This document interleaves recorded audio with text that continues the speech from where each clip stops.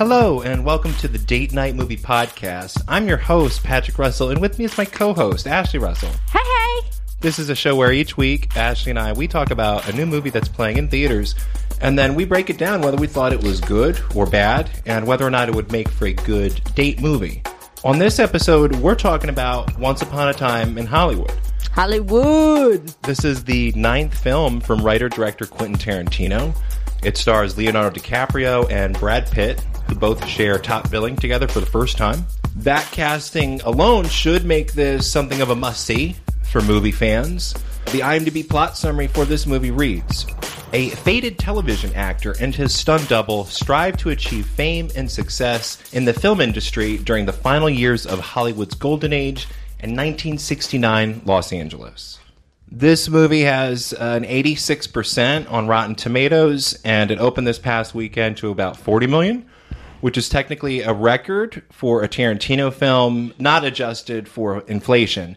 When you do adjust for inflation, Inglourious Basterds remains his biggest opening, and Pulp Fiction is still his highest-grossing movie. In today's dollars, Pulp Fiction would have made over 200 million, which seems like an impossible number these days for an original independent movie aimed at adults to hit. Yeah. But back in 1994, that's what happened, and it cemented Tarantino as an exciting, cutting-edge voice for moviegoers, and for the last 25 years, he's more or less maintained that brand. Movies like Kill Bill and Django Unchained, they continue to underscore his originality and his influence on cinema.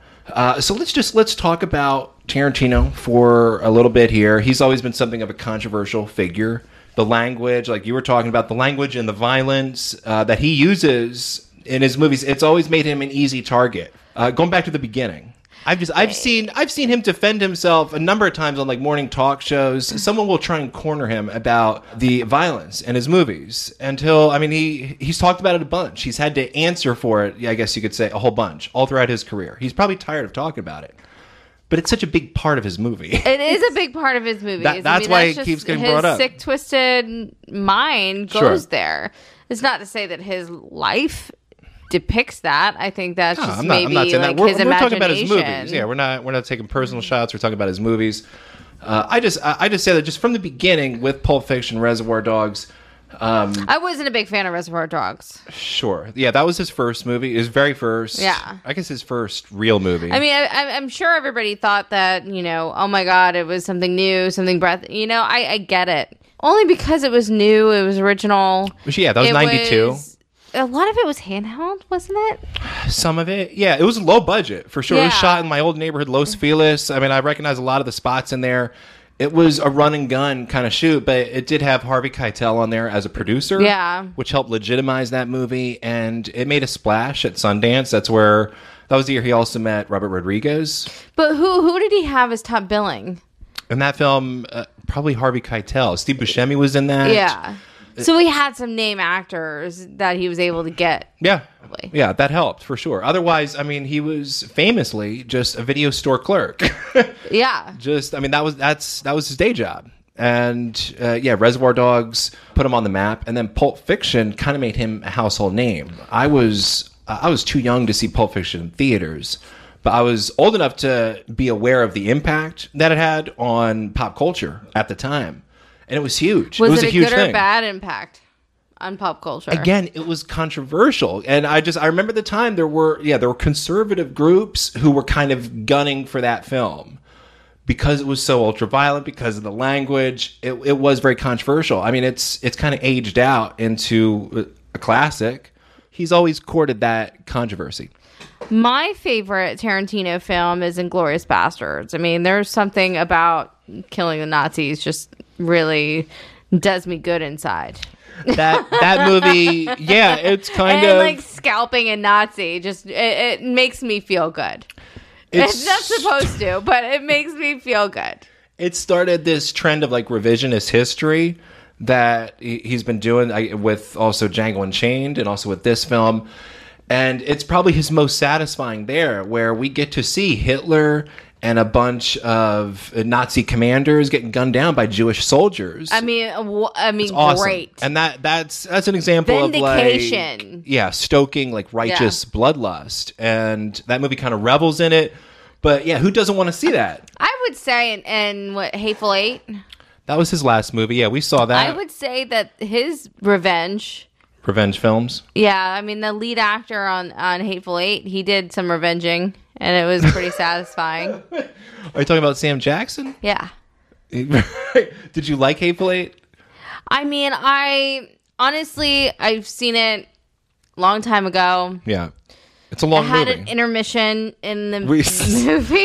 He was. I can't remember, like, detail by detail. He was weirdly insistent on shooting that and on 70 millimeter and presenting it in 70 millimeter, and he wanted to show it as like a roadshow version with like an overture and an intermission. And oh boy, we saw it that way.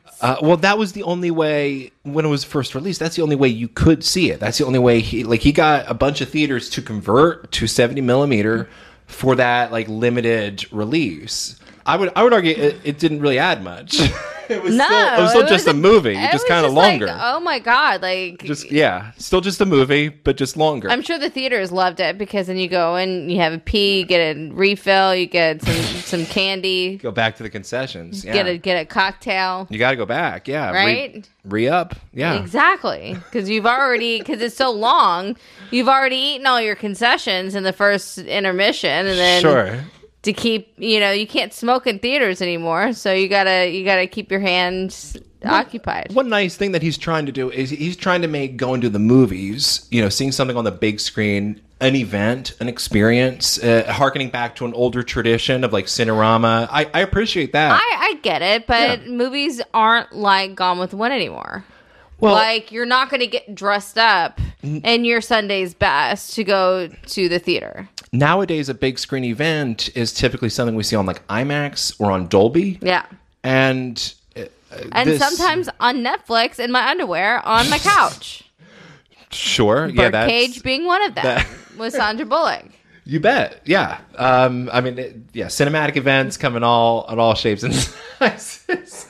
But I thought it was interesting that even for this movie, he didn't embrace any of the current large screen formats like IMAX or Dolby. He's very old school, like just defiantly. Do you old think school. he's not necessarily afraid to learn new things, but I mean, I think at this point, I think that's part of it. The technology has become so advanced that if you keep yourself in film, I mean, they're not making the film anymore. Kodak is not making the actual film anymore to do this. I think technically they still are. Enough filmmakers. Just for Tarantino? Because Tarantino's the only one who does not want to learn digital. I think enough filmmakers banded together, Tarantino included, to get Kodak to stay open so they could still... I mean, is Kodak still even in business as a company?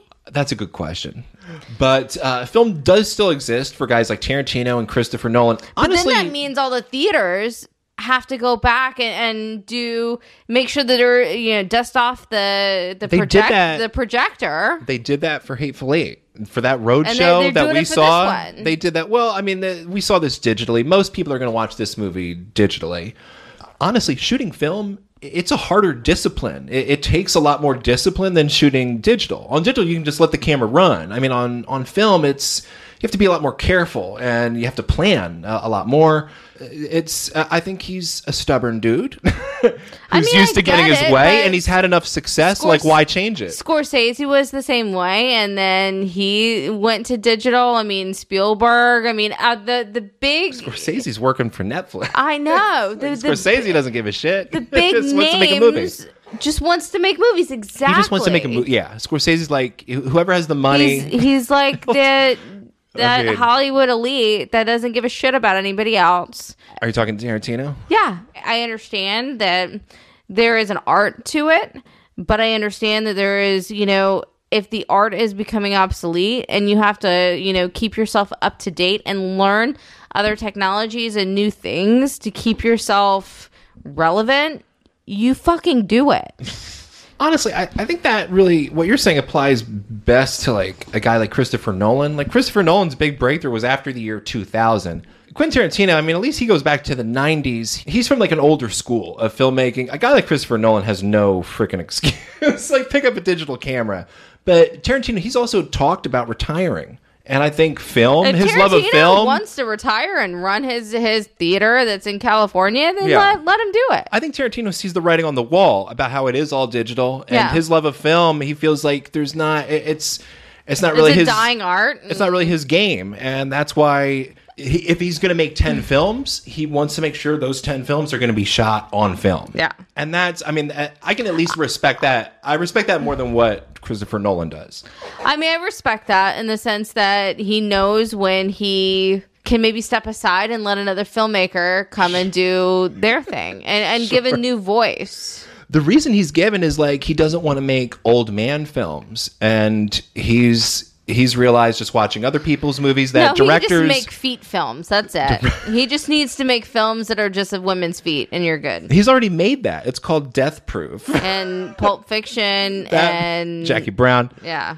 Death Proof literally is just an ode to women's feet. Like the first shot is a woman's feet resting on a dashboard, and that's where the credits roll up. Let's talk about this film specifically. Once Upon a Time in Hollywood. What did you think of this film? Oh man, I was so bored throughout this film, but this was all dialogue for me, and I was so looking forward to this. I know you were looking forward to this, and I feel like you cried at the end of it because you were so disappointed. Because I was so moved. No, you were so disappointed and upset because this was such a shit show. And, I'm a big fan of Brad Pitt and Leonardo DiCaprio. They're both fantastic actors. They did good for what the script was. Right. But I thought it was a dud. Most of Tarantino's films, like I think you were starting to say, they're built on some kind of tension, some sort of uneasy tension. Hateful Eight is a good example of that. I mean, it's 3 hours long, but it's a whodunit. I mean, there's a mystery involved. There's a murder involved. And he's good at sustaining that kind of uneasy tension all throughout his films. Inglourious Bastards is all about that. People have these long stretches of dialogue, but you know that there's this force off screen that's providing this tension. Yeah. This movie has no tension. It's his first tension-free movie. So let's talk about this. This is the first movie without Weinstein. Yeah, that's true. Maybe Weinstein had more of a say-so in the past 30 years of their relationship in his films, and what would be good to go in his films, and maybe a creative outlet and suggestions. And it's an interesting point. I mean, I believe that Tarantino had... I'm not saying anything about Weinstein. Hate his guts. He needs to rot in jail. Yeah, we're not praising Weinstein at all, but I believe working with Weinstein, Tarantino had complete freedom to do what he wanted, but I think there was probably a creativeness. Tarantino probably went to Weinstein for advice. This movie feels like it's from a different filmmaker, honestly. Just scene to scene, moment to moment. Other than all the women's bare feet that's in the movie, and there's some extreme violence directed towards women. It feels like Tarantino-esque in that sense, but in terms of that uneasy tension and that sort of crackling dialogue, it's completely lacking. His worst instincts are ramped up here, and the things that we enjoy about his work, it feels totally erased. And the one major missing ingredient, like you said, is Weinstein. So I don't know what he contributed to the previous 8 movies, but something is missing big time here. So this movie starts with a big scene between Leo and Al Pacino. Al Pacino's in this movie. Al Pacino's rarely in this movie. Maybe he's in the first scene. That's maybe it. A week of filming. maybe 3 days. It's just that one opening scene. Well, he was in the last scene too, I think. He pops up, I guess, briefly towards the end, but it's mainly in the same restaurant, so in the same getup. So they probably did it in one day. He wasn't working too hard here. No. But I was excited to see just Al Pacino and Leo DiCaprio doing a scene together under Tarantino's direction. But this scene is mostly just exposition. I know. There's repeated cutaways to all of these movies that Leo has starred in. Yeah. We get a lot of clips of stuff like Bounty Law and fucking the 17 deaths of McClellan. I have a list here because we get extensive repeated clips of all these titles throughout the film. It's true. And the game show. There's a game show. Okay, so we get clips from Bounty Law. We get clips from a show called Tanner. Yep. There's clips from a movie, Nebraska Jim. There's Operacion Dynamite. We see clips of at one point. Well, it's because that's where he meets his wife. Sure, that's later in the film. Kill me now, Ringo, said the gringo. Red blood, red skin, and then the 14 fists. Oh God, I remember when they said red blood, red skin. I was Pretty like, awful. I cringed. I'm like, Pretty really? awful. Did they really just do that? The 14 fists of McCluskey. We get a long clip of that one where he's burning Nazis. Oh, that's fun. Well, I'll tell you, a couple of these clips are fun. Yeah. I mean, that's 7 right there. Do we need like 7 different like reenactments? And there was a game show that's not mentioned. True. Yeah, he's So let's not forget. Hullabaloo, I think it's called. Yeah, let's not forget that. We see Leo singing briefly, badly. Not. I will say this film did not have a good like leading man character. Leo's character was a whiny bitch. He's like Vinny Chase in Entourage. Yeah. That's the amount of depth this guy has. He's an actor. I mean, Tarantino takes so much time setting up where this guy's at in his career, but he takes no time establishing who he actually is as a person. As an actual character. Yeah. And so he's just in this one note the entire time, which is, I wish my career was better. I wish I was getting movie roles. And I happen to live right next to Roman Polanski. And yeah, when he sees them, like this is the whole movie. When he sees Roman and Sharon, he doesn't even see them as people. He just sees them as like an opportunity. Like, I'm just one pool party away from nabbing that role. He doesn't even like care about them as people. They're just commodities to like leverage him into a better career. He's kind of an But maybe that's how Tarantino looks at film actors. Honestly, I feel let's be real. I mean, he's getting this from somewhere. Well, no, I feel like it's honestly a pretty realistic depiction of a workaday actor, somebody who's achieved some consistent success, but isn't like a big movie star. I mean, Hollywood is filled with kind of like mid-range actors, right? That's who this is. I feel like it's actually very accurate. It's just not interesting. It's like it's an interesting context for a character, but he goes nowhere. There's no arc to this guy. And so then we have Brad Pitt, his stunt double / chauffeur / I mean, well, buddy. yeah, when he's not his stunt double, he's his personal assistant. Yeah, because Leo's usually too wasted to drive. He's not allowed to drive because he's too wasted. He had his license taken away. Yeah, this guy's like, just kind of a wash up. It's hard to feel too sad for him. I mean, he's got a nice house in the Hollywood Hills. He's paying his mortgage okay. Yeah. He's got a nice pool. He's it's hard to feel too bad for this guy. I really don't feel bad for him. No, but Brad Pitt has a slightly. I feel bad for Brad Pitt's character having to work with him, having to work for him. I hate to say this, but being the peon that's on the film sets that are expendable. Well, the stunt guy who doesn't get much credit. There's no loyalty unless you are that top of the line A-list actor or the star of the film. Like, there's no loyalty. But it seems like Leo's Rick Dalton has some loyalty to the stunt guy. I mean, they have a close that's bond. The only reason why the stunt guy is getting any work is because of Leo. I think Brad Pitt's character has got some baggage. Let's talk about his baggage. It's alluded to and then shown in a flashback that this guy most likely murdered his wife. I mean, they didn't show him actually like hitting her over the head with something. It shows the lead up, and his wife is depicted as kind of just this nagging bitch who kind of had it coming, right? I mean, isn't that kind of what the movie is saying? Yeah. Because she's just kind of nagging him, just kind of like demasculating him.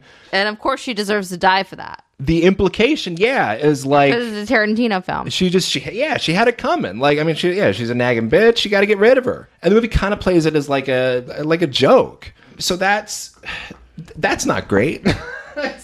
None of that is great. I feel like the movie's biggest misstep in terms of not only its characters, but also its representation of women is with Sharon Tate. Yeah. Who's played by Margot Robbie. I mean, did we really need like an Oscar-nominated actress to just wander through this movie in halter tops and skirts? And just dance around and literally do nothing and prop her bare feet up? Yeah. What is she doing in this film? No, agreed. I mean, she could have had a much bigger role. Especially considering, and we'll get into it in spoilers, especially considering how this movie plays out in the end. Yeah. It's a lot to do. I mean, it's all around her. Supposedly, Yeah. well, yeah, because it does introduce members of the Manson cult. Charles Manson himself makes a little cameo in this film for one scene, and the Manson cult factors into the climax. But Sharon Tate, she gets one major scene where she's just going to the movies, just watching herself. Yeah, she went to like undercover or not undercover because she literally tells the She people uses her that name. I am in the film. She uses her name to get a free ticket. I'm the klutz. This scene takes like 30 minutes, it feels like. Oh my god! Like, And there she's was a big wandering around. thing about this scene. Like they don't even They put use- her face on the film. Like they use literally the old Sharon Tate films. I mentioned these 7 in-movie recreations that Tarantino does for Leo. They can't do one for Sharon Yes. Tate? Well, what is happening? Exactly. What is Leo, happening? his face is put on all these other actors and going back and Well, in The Great Escape, they superimpose like, his come face. on. Which is all the recreations, all the Western recreations, the Bounty Law. I mean, the movie opens with Leo, black and white on the set of this cowboy Western. It devotes so much energy to these recreations of old shows and films. But when Margot Robbie is watching herself on screen, Which it looks nothing like her at all. Nothing. Why? Get rid of 3 of those Leo reenactments and give her this one. Yeah. Maybe. I feel like for the first, I heard a lot of reports of like people just passing out during the first hour of this movie, and It's so dull. well, a good 40% of this movie feels like it's just Brad Pitt driving around in a car. Picking up hippie girls. I'll give you an example. Earlier on in the film, he drops Leo off, Yep. who's I guess drunk or on his way to about to get drunk or something, and we follow what feels like in real time as Brad Pitt drives in his car across town. Drives behind this drive-in movie theater. Where he lives in a trailer. Right. It just, we're riding with, he takes the exit. Like, we don't need all this. just show him entering his trailer with his dog. How many close-ups of dog food do we get in this movie? Oh my god, we get a lot of close-ups of this- why Blech. are we getting so many dog food close-ups? The dog was pretty awesome though. I'll tell you, there's an element of this film where it felt like Tarantino's trolling us to a degree. First there's the foot fetish thing, which is so obvious. It's the actresses are probably happy to have their bare feet in a Tarantino movie. Seriously, yeah, come on. If you're a young actress, yeah, I guess But that's what you clean want. your feet. Marco Robbie, clean your feet. But no, part of this feels like it's trolling the audience in the sense that like, oh hey, we got 2 of the biggest white male movie stars on the planet. And you want to see them do stuff together, right? Well, fuck you. They're just going to sit around and watch TV together. There was really no African Americans in this movie. None whatsoever. Yeah, there was. None whatsoever. This was not a diverse film. No. At all. Like it was all white folk. Sure. That is what it is. I've less a problem with that and more just a problem with. The movie kind of sucked. Well, yeah. That the script was weak. It's there's no story. That they could have done so much with Brad Pitt and Leonardo DiCaprio in their first film together. Yeah. They could have done so much more. Literally, their scenes than this. Their scenes together, they're either just driving around in a car together or they're sitting around on a couch watching TV. It's one of many scenes of in movies that they're watching together. The last time I felt trolled like this was The Last Jedi. No. That movie, it's like, oh, you want to see Luke Skywalker leave this island? Yeah. Well, fuck you. He's just going to stay here and milk an alien tit and die of exhaustion. I don't like being trolled when I'm watching a big budget movie.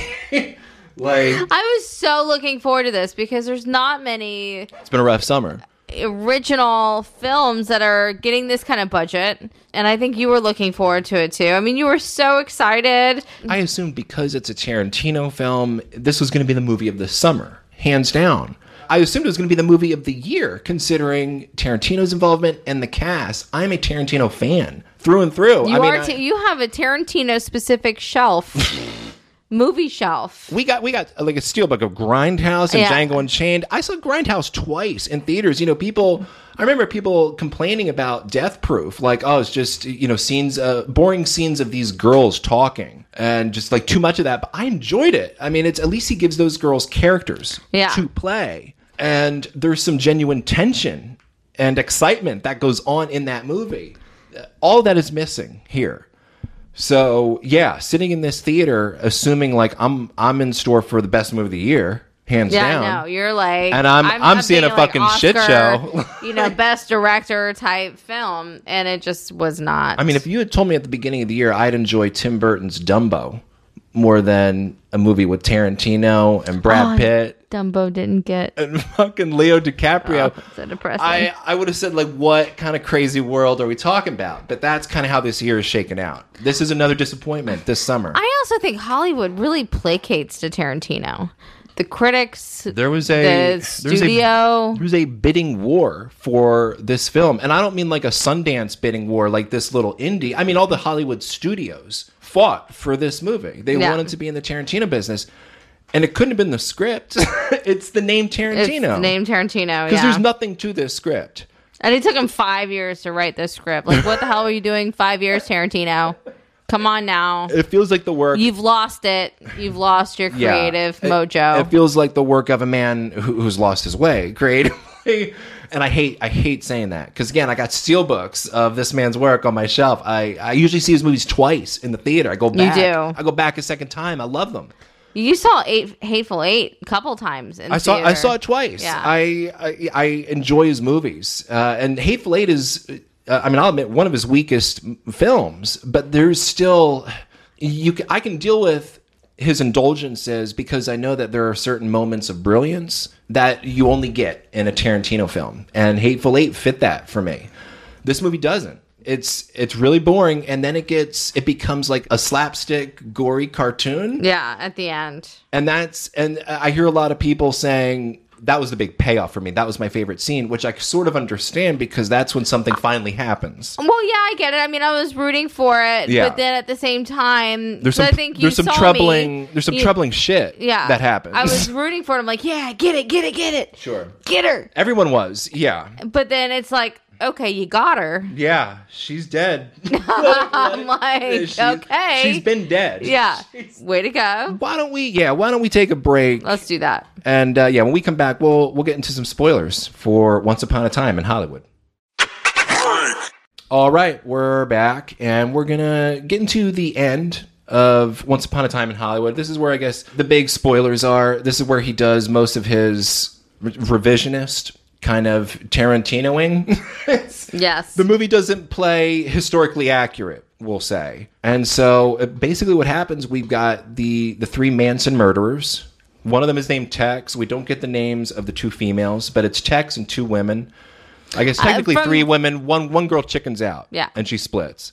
They end up at Leo's home, but they don't go to the Tates. They don't go to the Polanskis. Yeah. They end up at Leo's, and there is a very funny exchange. Yeah. Where Leo is cursing them out. And he is drunk. He's got his picture of margaritas. It's funny. And he is like, what y'all doing? He's got that southern accent. Get the F out of here. Like, you damn hippies. It is funny. That's what I'm talking about. Like, the whole time I was thinking, like, are they going to murder him? Like, right here in the street? That's what I'm talking about with, like, the comedic tension that Tarantino's good for. That scene is a good example of it. There's some tension there, and it's funny. But lo and behold, they didn't know that Brad Pitt was like a former military man. Yeah, Brad Pitt's all around badass. Yeah, he's a no holds barred. Like, I mean, I think there was a funny scene of him and Bruce Lee. Yeah, I want to talk about that. This movie, it kind of poses Bruce Lee as like a punk bitch. Kind of, yeah. As a whiny prima donna punk bitch. And look, years ago, I worked for Fred Weintraub, who was the producer on Enter the Dragon. And Fred Weintraub, he's largely credited as being the guy who introduced Bruce Lee to American audiences. Bruce Lee tragically died at 33, but his influence and his legacy continue to live on. Yeah. He deserved better than just being here to prop up this wife-murdering, washed-up stuntman. Yeah. But I guess I'm kind of biased because I have a lot of respect for just Enter the Dragon and just Bruce Lee's legacy. His life was cut short. He deserved better treatment than this, as did Sharon Tate, as did fucking everyone. Yeah. I mean, if anyone like deserved to be like shit on, how about Roman Polanski? How about Charles Manson? No, he just gets a little mysterious cameo. Yeah. So yeah, so let's get into it. These cultists, after they have that little encounter with Leo, they end up inside his home where Brad Pitt is there, and Brad Pitt, he's tripping on acid. He smoked an acid-laced cigarette. So it was only a quarter, by the way, guys. Back then. Better times, right? I mean, seriously. Damn. So he's tripping balls, and these crazed cultists come into the home, and they're brandishing knives, and he sicks his dog on them, Brandy the dog. Yeah. And I think Brandy attacks the guy's nuts. That guy gets it in the nuts. Oh yeah. That was kind of refreshing. I'm not even sure how that guy dies. He bleeds out or something. Well, yeah, the dog just attacks. Dog just kills him. Yeah, attacks him. He's just in the corner being attacked by the dog. That dog eventually then goes to one of the women. Yeah, and attacks her viciously. And then that woman, she's grabbed by Brad Pitt, and he beats her head repeatedly into a telephone and then into a coffee table. Yeah. About 20 times. Like a marble coffee table, not like the wooden stuff you get from IKEA now. No, this was like hardened. This is like a small. I mean, she's about half the size of Brad Pitt, and he's breaking furniture with her face. Yeah, pretty much. And it's because it's Tarantino. Each whack is close up. The sound effect is ramped up. It's really ultra violent. I heard someone describe it as like Home Alone. it's kind of like the Manson. Worse than Home Alone. It's well, hey, Home Alone was pretty violent. But it's kind of like the Manson family meets Home Alone. Yeah. A little bit is the scenario here. Oh, yeah. Okay. I get that. But, yeah. And it's played for laughs. Rated R. Yeah. Rated R Home Alone meets the Manson family. And instead of Joe Pesci and Daniel Stern, we have two young women who are being just brutalized. Who are in a cult. Right. And so, yeah, this woman, she's dead after that. After the 20. Yeah. I think she was dead maybe after the first one. Yeah. And he rams her face. And this scene is played for laughs because it's so over the top. Yeah. At first I was like, he's got it. We're rooting for these cultists to get it in some way. I mean, I understand that. And then the second girl, I remember her at one point like screaming hysterically and like running through a pane of glass. Yeah. It's like kabuki theater at this point. Like it's so over the top.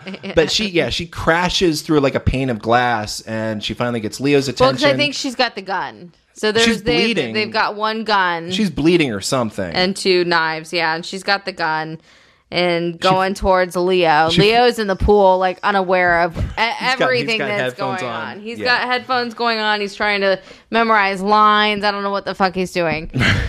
She ends up in the pool. She falls into the pool. And he gets his flamethrower. We've established that he kept a prop from one of his movies, which is a working flamethrower. I mean, they wouldn't allow actors to do that nowadays. Of course not. Of course not. But whatever. This woman has to die the worst way possible. So he uses his flamethrower on her, and she burns alive. Yeah. And that again is kind of played for like crowd pleasing laughs. Yeah. And that's the climax. That's the big high point of the movie. That's the climax, and then at the end you see, the cops and everybody come in. Brad Pitt's going to the hospital because he's a little shook up. I think he's stabbed in the hip or something like that. It's a little shaken up. Poor guy. Yeah, stabbed in the hip. Poor guy. And then Sharon Tate's buddy, Jay Sebring, played by Emil Hirsch, comes, who died in real life. He was part of the Manson. Yes. So did Abigail Folger. 5 people, including her unborn child. I feel bad for anyone who watches this movie who isn't aware that Sharon Tate did actually die in real life. Yeah, along with her unborn child. Watching this movie, unaware of history, you would have no clue. Yeah, I actually thought, once the gates kind of open, which does feel like this like symbolic visual of like the gates finally being open to him. And they're like, hey, we have some guests over. Why don't you come up and meet them? I thought briefly for a minute, okay, like this is where Sharon Tate is going to get murdered. Like the guests. Yeah. This is where the actual like Manson murder is going to happen. I couldn't believe that the movie was going to cop out on depicting Sharon Tate's actual fate. because by taking that out, what is this movie actually about? Yeah. It's about nothing. It's really about nothing. It's about a whiny actor. It's about an actor who happens to wants a live break. right next to Roman Polanski and Sharon Tate, and happen to be a target of Charles Manson. But then they defeat Charles Manson's cult. It's about an actor who, through a twist of fate, he finally gets his potential big break with Roman Polanski. Yeah, good for him. The movie almost seems to be saying, like, if only those damn Manson murderers had come across a macho dude like Cliff Booth, none of this would have happened. The movie is hollow as a result, because it's what this could have been about. What I thought it was going to be about is how, like, the summer of love, the summer of innocence came to a crashing halt, one bloody night. Yeah. That's a movie about something. That's something. But to be honest with you, Patrick, like, I don't want to watch the Manson murders recreated. When the trailers happen, and I turn to you every single time, like, what is this movie about? Like, I just don't understand. Like, there's nothing to this movie. I just didn't get it. I thought the trailers were selling a character study that took place in a particular place and time with the Manson cult as kind of like a background specter. Like, at some point, these fictional characters are going to cross paths with history. I thought that's what it was selling. A character piece where kind of fact and fiction collide. That would be great in theory, but these characters suck. Yeah, you don't want to root for anybody. The most interesting character is Sharon Tate. Yeah, I would argue. And I was saying to you earlier, Sharon Tate, during her time in Hollywood, of course her life was cut tragically short, but during her time, she was a Playboy model. She was heavily objectified through print and media at the time. I mean, that's what she was hired for. And so this movie was a chance to actually humanize her. Give her a voice. Yeah, actually, like, provide moviegoers with her perspective. There was an opportunity here, and this movie just isn't interested in it. She really she's just a figure of innocence who just kind of like wafts in the breeze in the background. Yeah, and it's insulting. It devalues the film. Without that, this movie has like literally no value. So this is what I'm saying. Like, Hollywood and everybody, like, really, like, just kisses Tarantino's feet, even though this work was kind of kisses his feet. Yeah, I got into it like with someone on Twitter. They're like, when I expressed concern that, like, why does this movie reserve its most brutal deaths for like two unnamed women? One dude was like, would you be talking about this if it was, like a woman bashing a man's face in?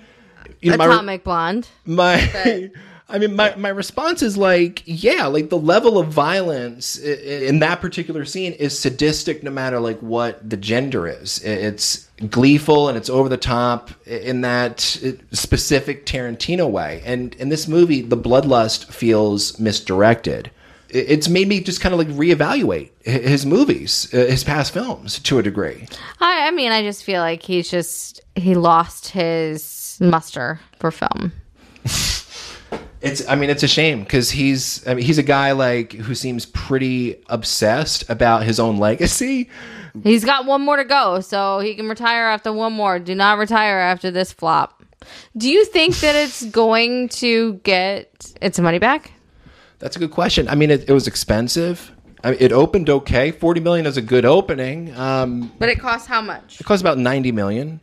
And then another 90 or 100 to market. So it's and they put that trailer on before every single movie we have seen in the past 4 months. It's going to have to do well overseas to make its money back. And that's why studios are giving up on big budget original films, because the economics don't work out. Like a $40 million opening is good, but it's not going to keep the lights on in the long run because of what it takes to market a movie like this. It's got to be big. But audiences aren't asking for $100 million travelogue where people drive around. I mean, audiences are asking for, give us a $40 million, $50 million movie that would take less time to get your money back, and give that opportunity to actors that haven't been discovered yet. I mean, have that one name talent in there, But now these named talent folks, they want $20-30 million just to be a part of your film, and that's where the budget's going. That's where this budget went. Yeah, it went to. I would imagine it mainly went to Leo.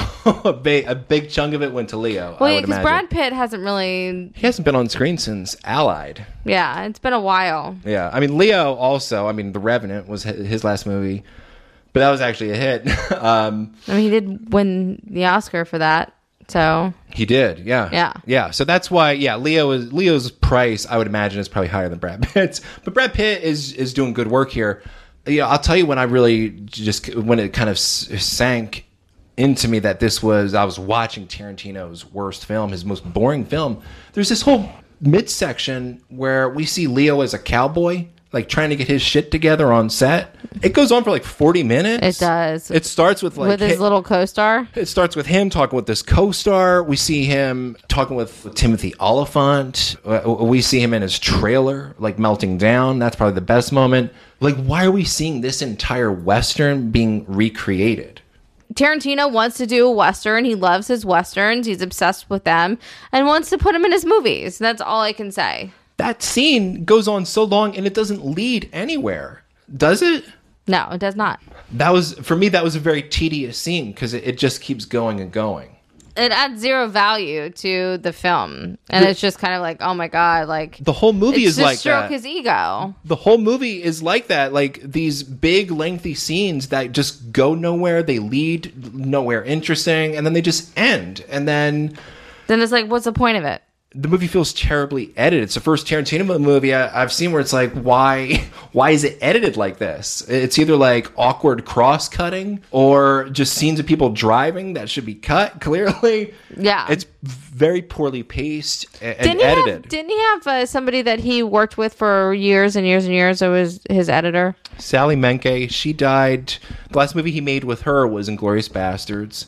That could be different. I mean, different editor as well as a different producer. I mean, that could change. I a lot. definitely felt it on this movie. But maybe a different writer would have been great. I didn't have a problem. I didn't have a problem with the editing really, and Hateful Eight or Django Unchained. So I don't know how this movie went off the rails like it did. But I feel like maybe it's because it's just a poorly written script. There are people claiming this movie's brilliant, and it's among... Maybe we didn't get it. I mean... It's Tarantino's warmest film and his most personal and one of his best. That's what I'm hearing people Patrick, claim. maybe we didn't get it. I mean, maybe There's nothing to get. It's not about anything. It's about dudes driving in cars, punching women. It's about feet. It's about fucking feet. I'll tell you a better movie that this reminded me of was a movie we saw a few years ago called The Nice Guys. That starred Ryan Gosling and Russell Crowe. It took place in like 1970s Los Angeles. I'll tell you, that movie was a flop, unfortunately, but it had two big advantages over this one, which is a plot line and interesting characters. I actually did like that movie, though. It had it had a plot and it had characters. So, like, whatever your mileage is with it, it at least had those two things. Yeah. This movie is lacking big time.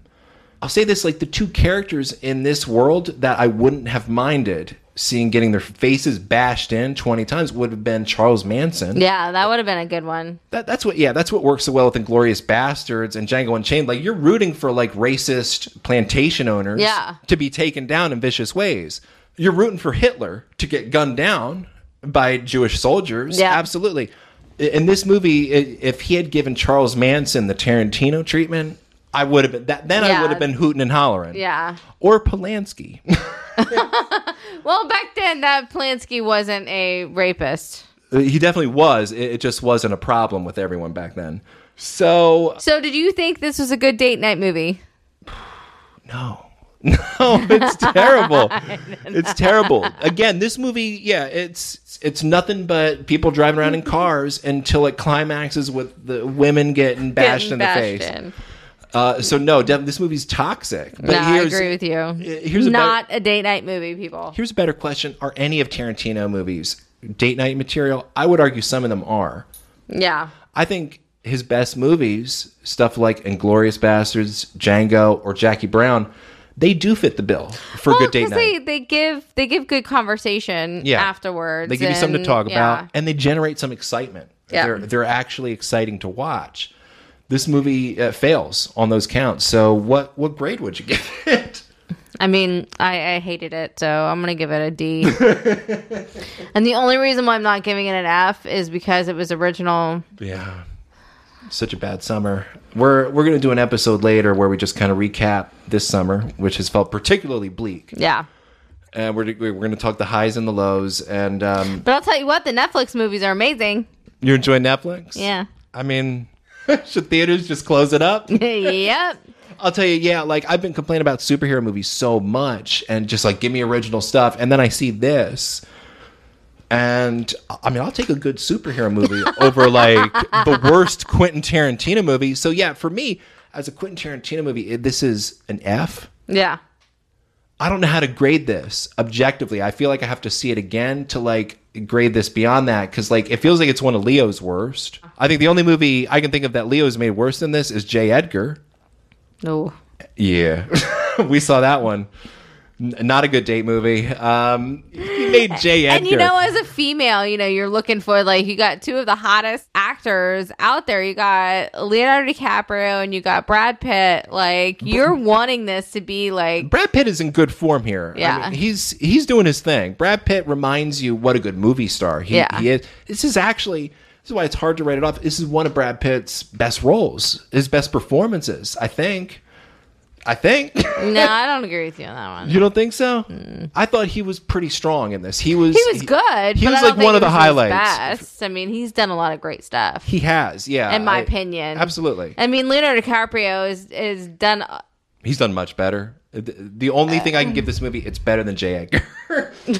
Out of Leonardo's full-on filmography. Yeah. Okay. It's so disappointing. Yeah.